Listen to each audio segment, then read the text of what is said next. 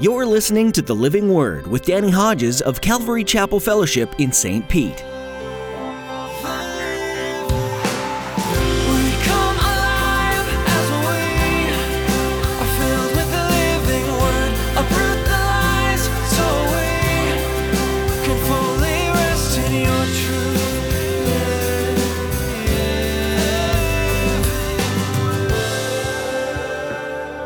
Shipwreck, very interesting. You know what it is? The destruction of hopes, dreams, etc. What you were hoping for it hadn't turned out like you expected, what you were dreaming of. Shipwreck. 1 Timothy, Paul writes, holding on to faith and a good conscience, which some have rejected and so have suffered shipwreck in regard to the faith. It very simply means they're not following the Lord. Pastor Danny's going to bring us into the heart of a shipwreck today, when the ship that Paul was on encountered a hurricane-force wind and was thrown off course and ultimately destroyed. The lesson for us is that life can be like a shipwreck. We can encounter hard things in life and be blown off course, but when our course intersects with the rocks, it can all be destroyed. In the middle of the storm, we keep our eyes on Christ and follow His lead. He will lead us to safety and away from the rocks. Now here's Pastor Danny in the book of Acts, chapter 27, with today's edition of The Living Word. To every nation, for all generations, together in love, we'll move mountains by faith, until all have tasted, seen, and heard the power of the living word. The power of the living word. The power of the living word. Acts 27. In fulfillment of a prophetic word about his life, Paul the apostle has now stood before high-ranking Gentile rulers and testified of Jesus Christ. Antonius Felix, Porcius Festus, and King Herod Agrippa II. Because he has appealed to Caesar rather than go back and stand trial in Jerusalem, as a Roman citizen, they grant his request, and now he begins his journey from Caesarea to Rome, where he will stand trial before the Emperor Nero. It's quite a trip. Verse 1, when it was decided that we would sail for Italy, Paul and some other prisoners were handed over to a centurion named Julius, who belonged to the imperial regiment, also known as the Praetorian Guard. These were highly trained Roman soldiers, and one of the goals of the training was to guard especially people like the emperor and other high-ranking people. We boarded a ship from Adramyttium about to sail for ports along the coast of the province of Asia, and we put out to sea. Aristarchus, a Macedonian from Thessalonica, was with us. I think later he'll regret he was with them. Next day we landed at Sidon, and Julius, in kindness to Paul, allowed him to go to his friends so that they might provide for his needs, which tells me that this centurion had great respect for the Apostle Paul. From there we put out to sea again and passed to the lee of Cyprus because the winds were against us. When we had sailed across the open sea off the coast of Cilicia and Pamphylia, we landed at Myra in Lycia. There, the centurion found an Alexandrian ship sailing for Italy and put us on board. They didn't have cruise ships and passenger ships like we have now. These were cargo ships, and you would pay a certain sum, and you would go on the cargo ship. We made slow headway for many days, had difficulty arriving off Cnidus. When the wind did not allow us to hold our course, we sailed to the lee of Crete, opposite Salmone. We moved along the coast with difficulty and came to a place called Fair Havens near the town of Lasea. Much time had been lost, and sailing had already become dangerous because by now it was after the Day of Atonement. Now, what does he mean by that? The Day of Atonement was celebrated end of September, early October, and what he's saying is at this time of year, it's right after this time that, conditions on the Mediterranean Sea, unsettled weather patterns made sailing more hazardous. So Paul warned them. Men, I can see that our voyage is going to be disastrous and bring about great loss to ship and cargo, and to our own lives also. That would be the most important thing to hear. Paul is not speaking as someone who's an experienced sailor. And I have to believe what he's saying is inspired and he's moved by the Holy Spirit to warn them. It's not just a practical thing about the time of year and the sailing. He's a man of God. This is godly counsel. Verse 11, but the centurion, instead of listening to what Paul said, followed the advice of the pilot and of the owner of the ship. Let me just note, I can't tell you how many times over 32 years of ministry I've seen people, professing Christians, take the advice of the professionals versus the Lord. Since the harbor was unsuitable to winter in, the majority, so evidently the pilot, the captain of the ship, and the owner of the ship get together with others, and the majority decided we should sail on. I don't know if you've noticed either. Usually the wrong direction and the wrong decision is to follow the crowd. Hoping to reach Phoenix and winter there. This was a harbor in Crete facing both southwest and northwest. That's telling us, practically speaking, it's a much better place to winter in. When a gentle south wind began to blow, they saw their opportunity, so they weighed anchor and sailed along the shore of Crete. As Jim mentioned, Satan not only a deceiver, but we deceive ourselves sometimes, and this is a deceptive wind. It's smooth sailing initially. Before very long, a wind of hurricane force called the northeaster swept down from the island. A wind of hurricane force. That's an interesting word. In the Greek, I thought you might be interested to know it's typhonikos. We get our English word typhoon. They're in trouble. The ship was caught by the storm, could not head into the wind, so we gave way to it and were driven along, now out of control. As we passed to the lee of a small island called Cauda, we were hardly able to make the lifeboat secure, so the men hoisted it aboard. Then they passed ropes under the ship itself to hold it together. It's called frapping. Because they were afraid they would run aground on the sandbars of Syrtis, they lowered the sea anchor and let the ship be driven along. We took such a violent battering from the storm that the next day they began to throw the cargo overboard. On the third day, they threw the ship's tackle overboard with their own hands. When neither sun nor stars appeared for many days and the storm continued raging, notice, we finally gave up all hope of being saved. We, that's Luke, the writer. And I believe it would have to include, when he says we, he's including Paul. We gave up all hope of being saved. Now, I read a section like this. It's especially interesting to me because I am a boater. I've spent a lot of time on the water. I've been in some pretty rough situations, scary situations, but I have never been in a situation like we are reading about here, nor, Lord, do I ever want to be. Jim said, pray for him, pray for me. After they had gone a long time without food, pause right there just a minute. After they had gone a long time without food. Why are they going a long time without food? Anybody ever been seasick? If you've never been seasick, because I love you, I pray that you are never seasick.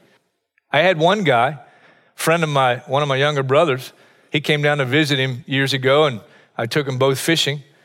I and my brother went down scuba diving and left his buddy in the boat. We came up, his buddy, because I told his buddy, if you start to feel a little queasy, best thing to do is jump in the water. He was in the water at the back of the boat. Honest to God, he said, sir, he's talking to me, sir, I will buy this boat if you will take me to land. No kidding. I didn't sell. I've been sick on the boat. I've been sick hanging on the ladder. I've been sick under the water with scuba tank on. Because they tell you in class when we're being trained, if you get sick underwater while you're scuba diving, don't ever take the regulator out of your mouth. Really? And I've been sick more than once. Fish that were not there come from everywhere. It is the best chum in the world. Now that I have everyone's attention, they're seasick. After they had gone a long time without food, Paul stood up before them and said, "Men, you should have taken my advice not to sail from Crete." You know what that's called? That's called a rebuke. "Then you would have spared yourselves this damage and loss. But now I urge you to keep up your courage, because not one of you will be lost. Only the ship will be destroyed, shipwreck, but they'll be saved. Last night, an angel of the God to whom I belong and whom I serve stood beside me and said, 'Do not be afraid, Paul. You must stand trial before Caesar.'" And I love this next line. Catch this next line. "And God has graciously given you the lives of all who sail with you." Talking to him like he's the captain. "So keep up your courage, men. I have faith in God that it'll happen just as he told me. Nevertheless, we must run aground on some island." That's what God showed Paul.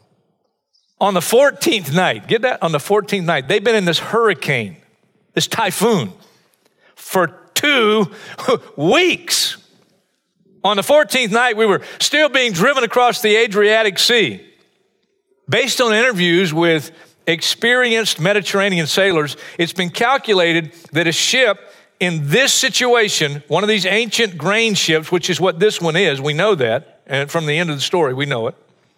It would have averaged in these conditions about 1.5 miles per hour. That's fascinating to me, the calculation, because they would travel from when they started to where they will land 476 miles. And if they averaged 1.5 miles an hour, guess what? They're almost at their destination on the 14th day. So on the 14th night, we were still being driven across the Adriatic Sea, when about midnight, the sailors sensed that we were approaching land. They took soundings and found that the water was 120 feet deep. There was no sonar. There were no acoustical instruments in this day. The soundings were taken by hand.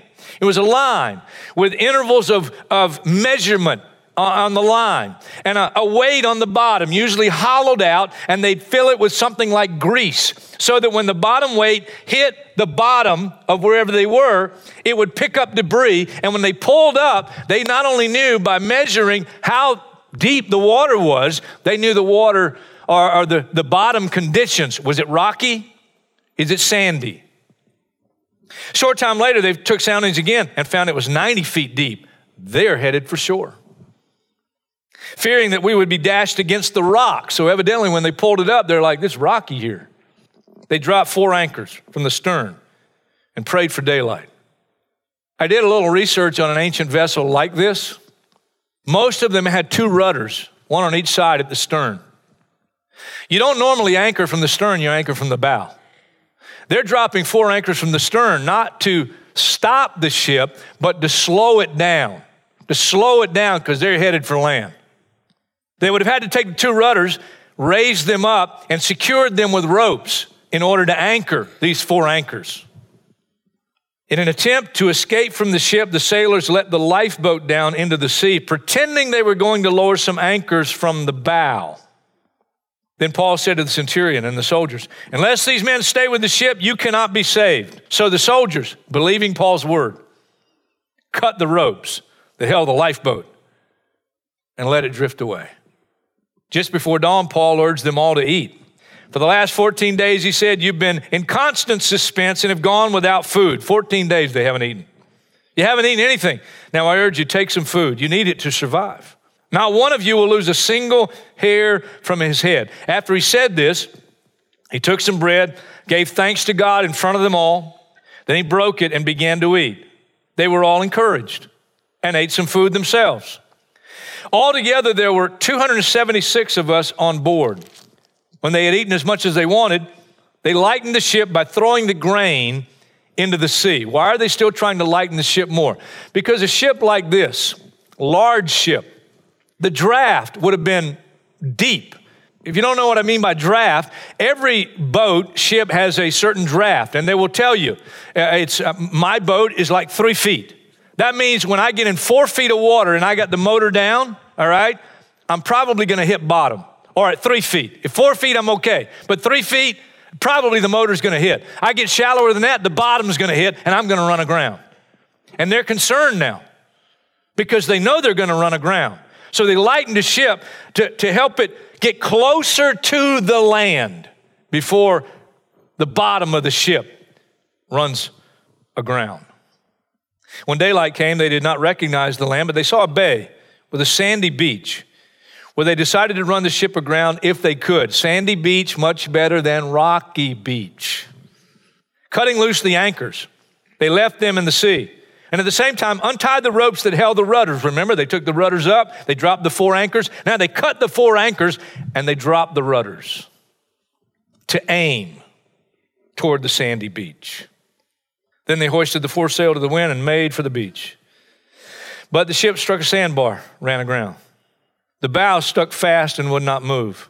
And the stern was broken to pieces by the pounding of the surf. Here you have this large ship, 276 people on board. It's a large ship.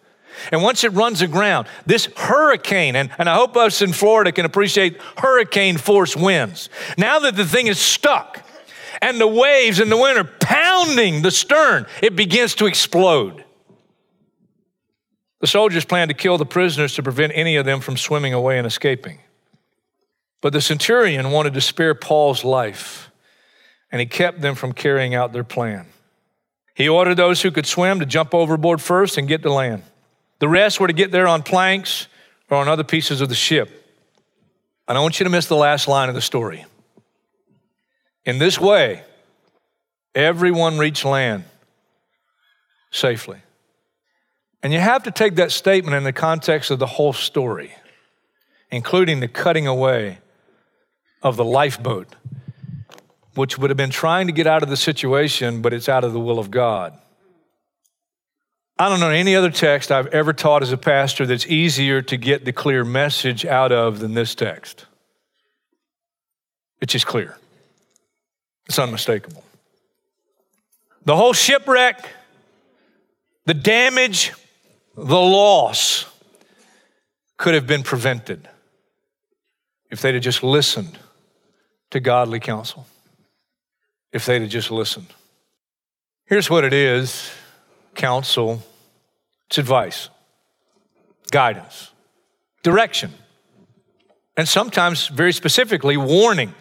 In this case, Paul warned them. If we continue this direction, I can tell you, damage, loss, and danger for our own lives as well. Oxford Dictionary, one of the definitions for shipwreck, very interesting. You know what it is? The destruction of hopes, dreams, etc. What you were hoping for it hasn't turned out like you expected, what you were dreaming of. Shipwreck. 1 Timothy, Paul writes, holding on to faith and a good conscience, which some have rejected and so have suffered shipwreck in regard to the faith. It very simply means they're not following the Lord. They're out of the will of God. The angel of the Lord appeared to a man named Balaam. The angel of the Lord in the Old Testament, anytime you see the angel of the Lord, that's Christ before becoming the man, Jesus. Christ. Christ appears. And here's what he said to Balaam.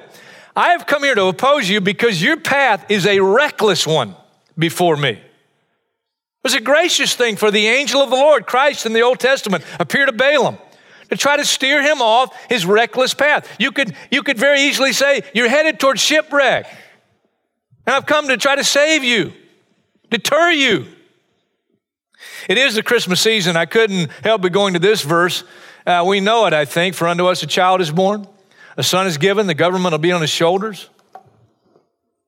And he'll be called, first thing, he'll be called Wonderful Counselor. I love Psalm 32, especially this verse. The Lord says, I'll instruct you and teach you in the way you should go. I'll counsel you with my loving eye on you. God wants the best for us. He's not trying to trick us. He's not the deceiver. Satan's the deceiver, and we deceive ourselves. He wants the best for us. He said, this is the way to go. This is the way you need to go. I'll guide you, I'll teach you. Psalm 73, this is a good verse. You'll guide me with your counsel, then you'll take me into glory. You know, sometimes God says things, and when you read it, you go, really, God really said that? Proverbs 1 is like that. I mean, you read it and you go, really, this is God? This is God talking like this? Say, what do you mean? Well, let me read you a little section. Proverbs chapter 1, verse 20. Out of the open, wisdom calls aloud. She raises her voice in the public square. On top of the wall, she cries out. At the city gate, she makes her speech. How long will you who are simple love your simple ways? How long will mockers delight in mockery and fools hate knowledge?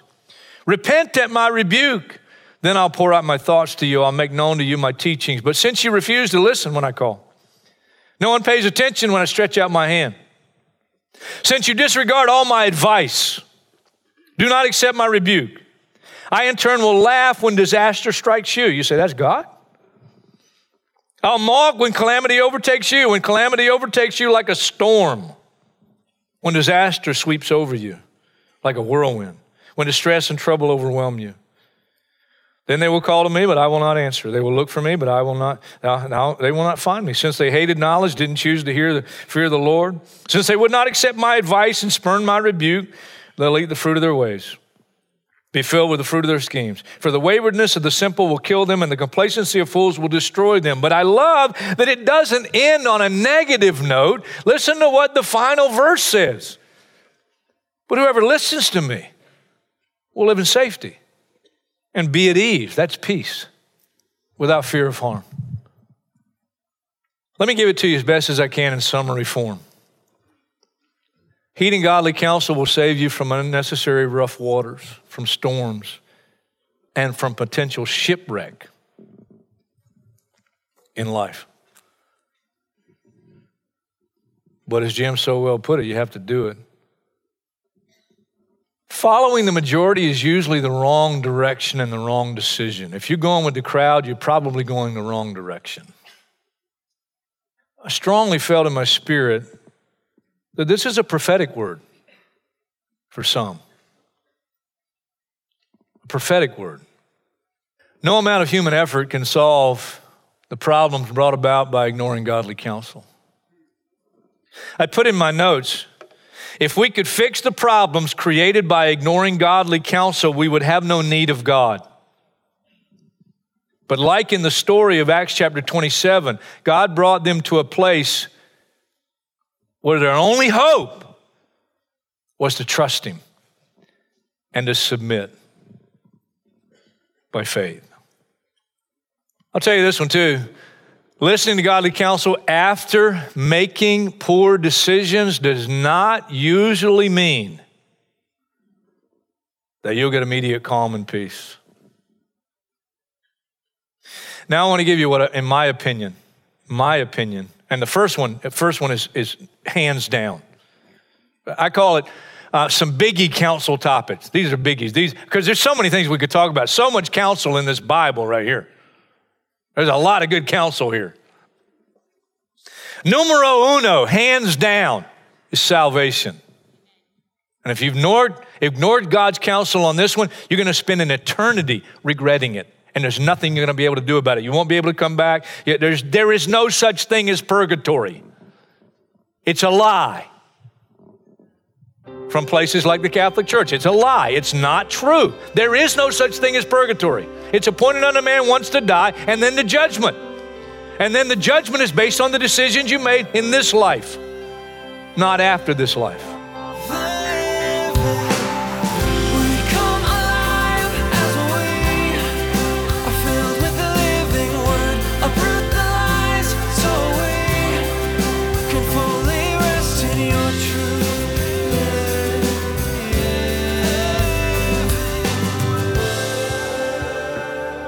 You've been listening to another edition of The Living Word, a ministry of Calvary Chapel Fellowship. Thanks for joining us. Have you been enjoying this study in the book of Acts? If so, Pastor Danny has more to share from this series, and we hope that you'll tune in to hear about it. Acts is a powerful book full of incredible things that God did in the early church. Isn't it amazing how He uses ordinary people to do extraordinary things? With that in mind, open your heart up to the call that God has on your life. He's gifted you with incredible things that can impact His kingdom in mighty ways. If God can use Paul, He can use you too. If you'd like to hear more of Pastor Danny's messages from this series in the book of Acts, visit ccfstpete.church. Once you're there, click on the Media tab and you'll be able to find an archive of past teachings. If you live in or near the St. Petersburg area, we would love to meet you. Visit us at Calvary Chapel Fellowship on Saturdays at 6 p.m. or Sunday at 9 or 11 a.m. for a time of worship and Bible study. You can find out more by going to our website, ccfstpete.church. If you're unable to join us in person, no worries. We offer a live stream of our weekend services. Just visit our website and click on the link in the menu. We're glad to know that you're a part of our listening audience, and we hope that you'll continue to desire and search out and study the living Word.